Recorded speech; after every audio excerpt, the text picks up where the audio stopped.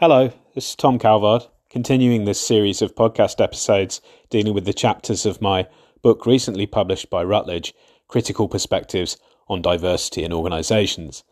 This time I'm going to be talking about Chapter 5, Institutions. And with this block of 3 chapters, where in the previous 2 episodes I've dealt with history and power, Institutions closed this block of 3 chapters on defining aspects of critical perspectives. And like history and power, institutions, quite a daunting topic. Lots of people in academia and in research use the word institution and a lot of language that goes with that. From my point of view, I don't think it's that easy to define what an institution is, but I certainly think it's very interesting to contemplate what institutions involve or what they could be. For one thing, institutions, I would say, are not absolutely synonymous with the idea of an organisation. Organisations can embody institutional norms and values and what are sometimes called logics, but institutions are bigger and transcend any single organisation. And so people argue there aren't really that many institutions in our societies. They operate at the societal level and they're very stable in general, and that society has a set of these institutions. So the first thing is really just to think about maybe what some of these major institutions are, and there's probably less than 10 depending on exactly how you define them or combine them together. I, in the book, discuss one author who declares that there are 9 major enduring institutions in our societies, and these are family, economy, medicine, religion, play, knowledge, politics, military, and law. So to me, that's already quite a powerful step, just thinking about what these institutions are and how they almost make up a sort of societal backdrop to the conditions of organisational life. There is a lot of jargon in the institutional literature. I think that's a bit of a shame. It probably puts some people off. There's also a lot of debate about how critical institutional perspectives can ever really hope to be. A lot of people describe institutions as very stable and conformist. The word power isn't always used. People sometimes use the word legitimate to describe an institution. It's something that's just there, and people take it for granted and accept it. But other people have argued that institutional views can be more critical. They may need to start with power and look at some of the struggles people face within and across institutions, but this is an ongoing debate. I also note in this chapter that there isn't that much research that directly looks at institutions and diversity together. And I think this is both a shame, and I also think it's quite surprising, because clearly diverse people inhabit institutions,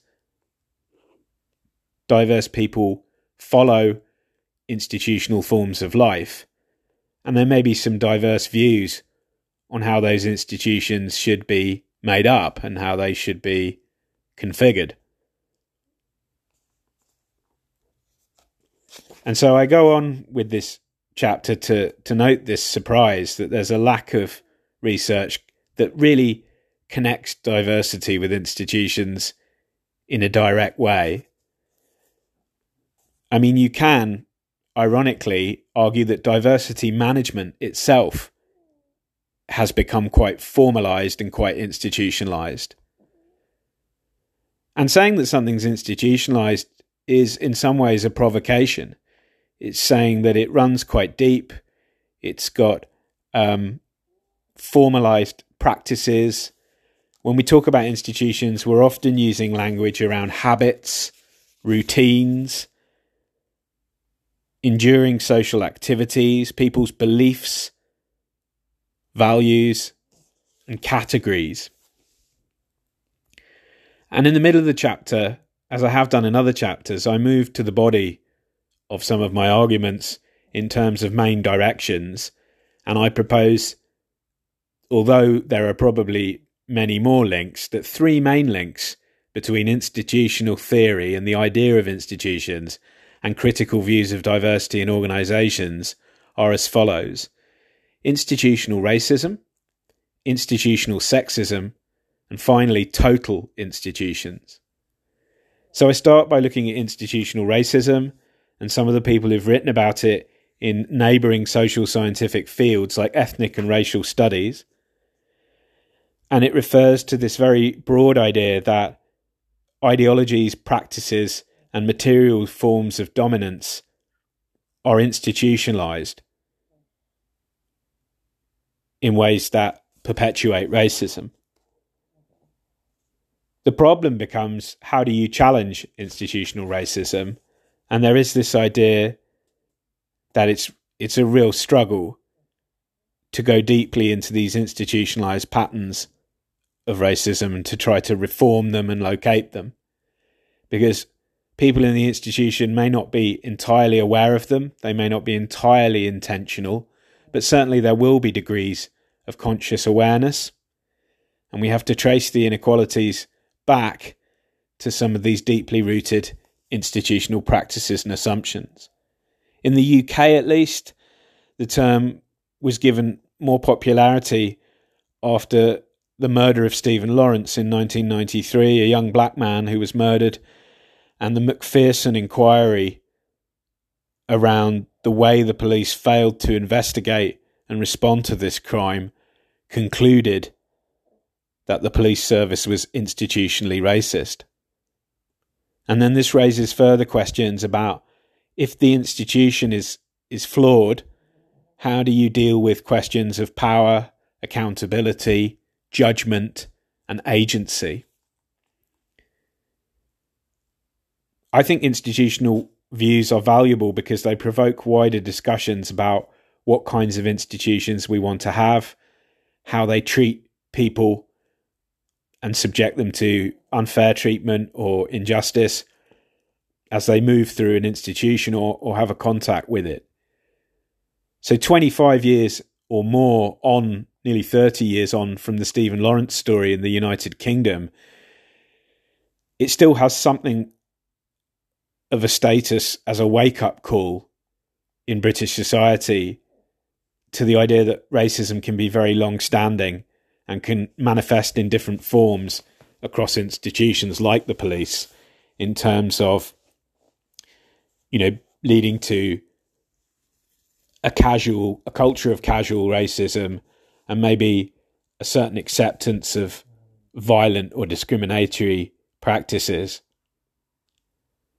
And so it can help us to understand our societies and the institutions in them in terms of how we recognise forms of discrimination and prejudice. It doesn't make them any less complicated. And so if you want to reform an institution, it seems to me a difficult issue of knowing where to start. And some researchers have argued we need to go right back to the state, to the government, in many ways the sort of ultimate national institution. And so if you want to fight institutional racism, for example, this is part of a larger fight against state racism.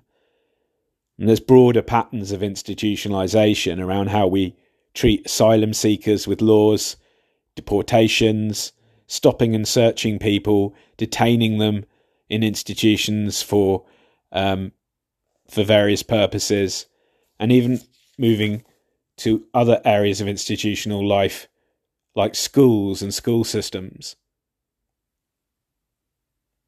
Because the state is what is sort of responsible for setting an example for what constitutes civil society and the social contract.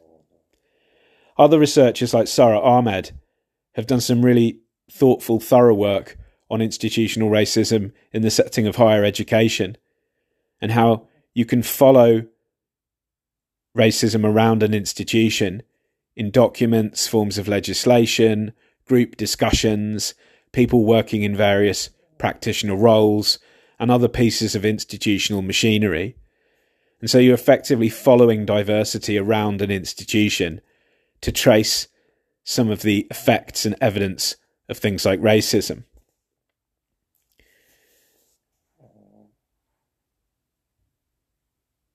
But the research on institutional racism is still fairly uneven and limited. And in some sense, it's excluded from a lot of journals and a lot of fields in a way that echoes the exclusion of race itself in our society.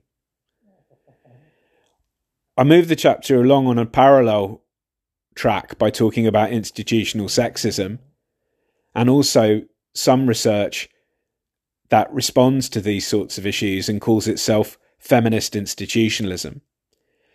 Institutional sexism takes me back a little bit to some of the things I discussed in the previous episode around gender, feminism and power.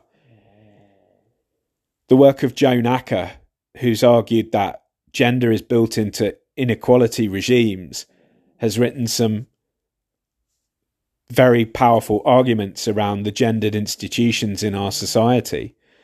The fact that entire institutional structures have historically been developed by men, are still currently dominated by men, and are symbolically interpreted from the standpoint of men in leading positions. And so for a long, long time, many institutions have been and continue to be defined by an absence of women. She notes the only exception, and even here women are in a subordinate role, albeit a central one, is the family. So if this is the case, then institutional sexism is a very pervasive force, clearly. And a sort of work needs to be done to challenge the logic and the interlocking patterns of these institutions. And there is some research in areas like the church and church organisations and women who become ministers and how they've changed the category of what it means to be an ordained woman minister in the church. There's also work on changing attitudes towards work-life balance policies and how these trigger a set of institutional considerations around wages, protections in the labour market, working hours, career paths and salary systems and that sort of thing. Universities have a double-edged quality because on the one hand they are quite unique institutional spaces where people can freely explore ideas about how our society and institutions work. But on the other hand, universities are themselves institutions and they are not free from institutional sexism themselves, far from it, in fact. So shaping feminist consciousness and communities to address contemporary forms of institutional sexism is a sort of ongoing struggle in universities and elsewhere. And we have this relatively slowly changing picture, which is in part, I think, something that can be understood through the corresponding idea of feminist institutionalism, or institutional feminism, I suppose would be a closely related term, turning the order of the words around. But the label is not used much, and partly it depends on joining the dots between feminism, economics, and institutional analysis, which is quite academically demanding in some ways. But some researchers, such as Meryl Kenny and Fiona Mackay, working in political science, have talked about the promising potential of connecting feminism and institutionalism. Both perspectives are interested in history. They're interested in how political processes and organizational processes change in complex ways over time. And again, we can look at issues from the perspective of institutional sexism, the rules of the game in particular industries or walks of life, the political struggles that don't just sit outside organisations but actually affect people's ability to participate in them, that could be changed in some of their fundamental conditions to be more gender just or gender equal, but that a critical mass of institutional work and change agency is probably needed to bring the change about. I finish up by talking about total institutions, which I think is another critical area where you can link institutional thinking and diversity.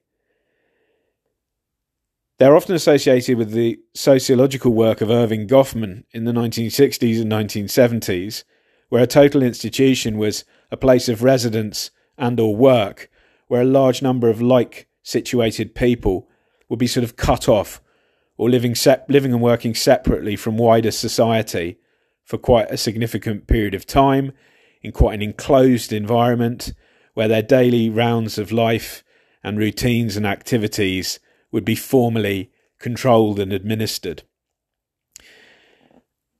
And in the 1970s, this took in lots of organisations like psychiatric hospitals, prison systems, women's prisons, public hospitals, college dorms, nursing schools, community mental health organisations, religious and other spiritual communes and organisations. But even beyond those, I would argue that the legacy of these types of institution live on, and that in the 21st century, I think they are a provocation about how variable our organisations are in how total some of their institutional mechanisms are. And I think this does connect with diversity.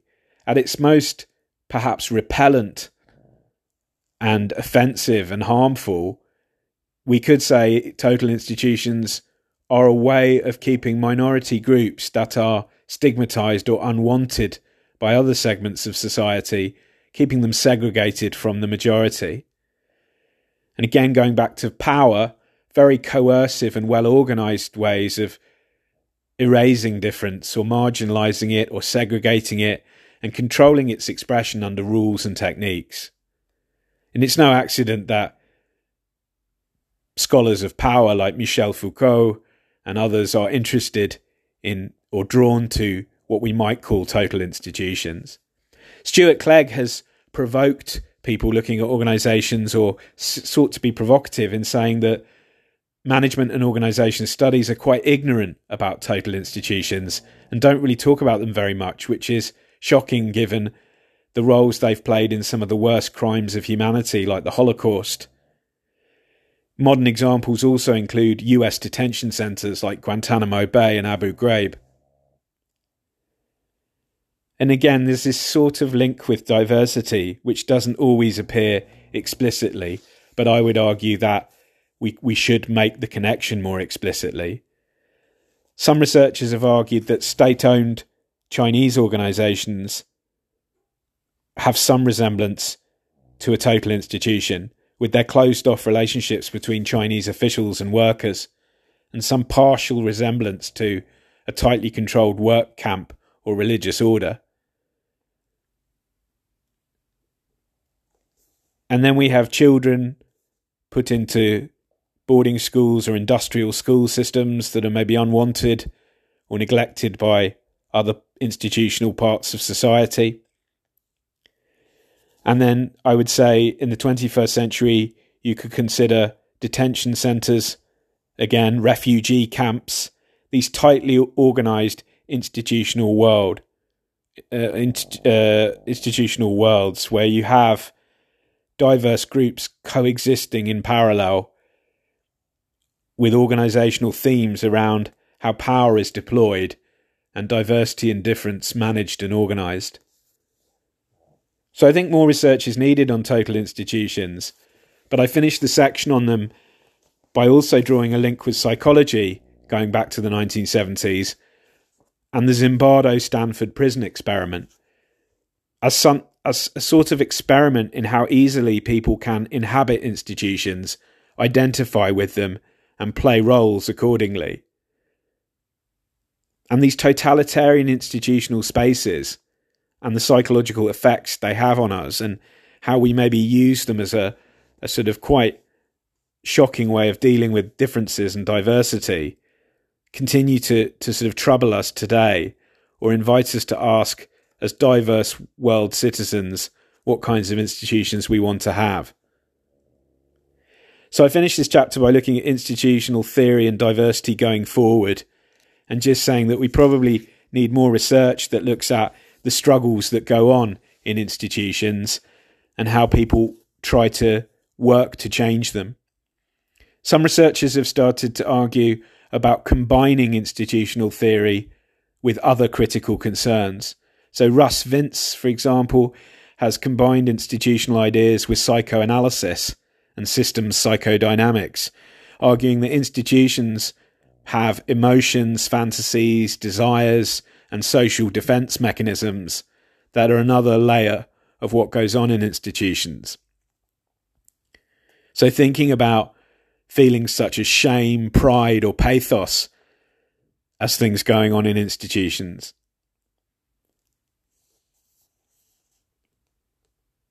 And then also applying institutions to complex settings where lots of people are in lots of different positions, engaging in unfolding relationships, interactions, and events. So people have looked at the European Union. They've even looked at TV series like The Wire, popular TV series, to try and unpick the many institutional influences that affect diverse interactions in our societies. I also talk about the need to include morality in how we think about institutions, and comparative emphasis on variations between and within countries around institutional mechanisms.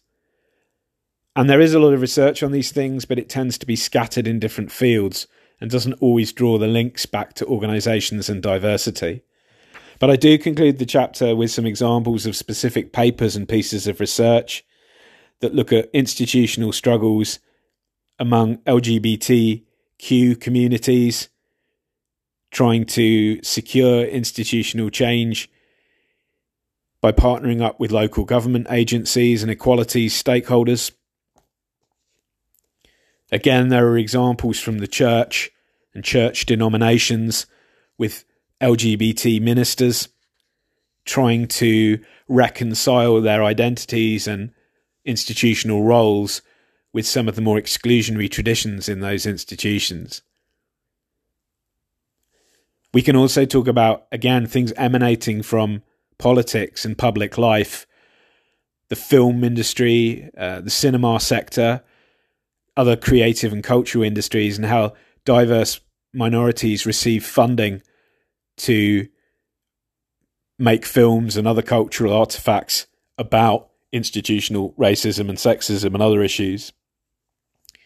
And then there are more corporate pieces of research, but still deal with institutional fields, such as the selection of executives to work on board structures and in boardrooms, and the lack of gender diversity in boardrooms on top company boards, and the idea that people are engaging in institutional work when they try to change how these institutions look. And often the work is distributed amongst many people who have to figure out maybe how to cooperate and pool resources and work together to achieve a wider institutional change. A final example I give is the example of disability politics. And again, the idea of total institutions features in this discussion, because although many disabled people in many societies are generally no longer kept segregated in state institutions, the deinstitutionalization process has not necessarily been totally completed. The transition to greater integration and citizenship is unfulfilled. And the same could be said around post-colonial relations and decolonization in different national contexts. So people can say that to some extent problematic aspects of diversity and inclusion have been deinstitutionalized, or we're experiencing a post-institutional era. But that does not mean to say that there are not still struggles around how our institutions integrate minorities without subjecting them to violence, control, or marginalization. And perhaps the most institutionalized ideas of all of relevance here are the idea that there is some sort of ideal citizen or ideal worker that features in our institutional lives and our institutional norms. So in conclusion, I note that there's probably many more connections that can be made between institutions and diversity. And again, they're not always as critical as they could be, but maybe connecting with diversity is a way to mutually enrich that critical connection between institutions and organisations and power. I think institutional views are valuable, as I've said, because they bring societal context back into focus. They show that we're highly constrained by these large institutional structures that have been around for decades in public life. So whilst it may not be totally accepted as a critical perspective, a recent paper by Alverson and Spicer has suggested that neo-institutional theory today is perhaps in the middle of something of a midlife crisis, and that it needs to address its critical relevance to organisations by sharpening its focus a bit more and reflecting about how it can more precisely relate to other areas of research. And so my hope in providing a chapter in this book on it is that by connecting institutional theories with diversity and inclusion and equality, will provide some of that critical stimulation for moving these sorts of fields forward. So thanks for listening to this episode. Next time I'll be back in a new part of the book, in the body of the book, talking about a series of chapters in part 3, which I've called Elaborating on Critical Themes Concerning Diversity in Organisations. And that starts with chapter 6 on the topic of intersectionality. So thanks again for listening, and I'll see you in the next episode.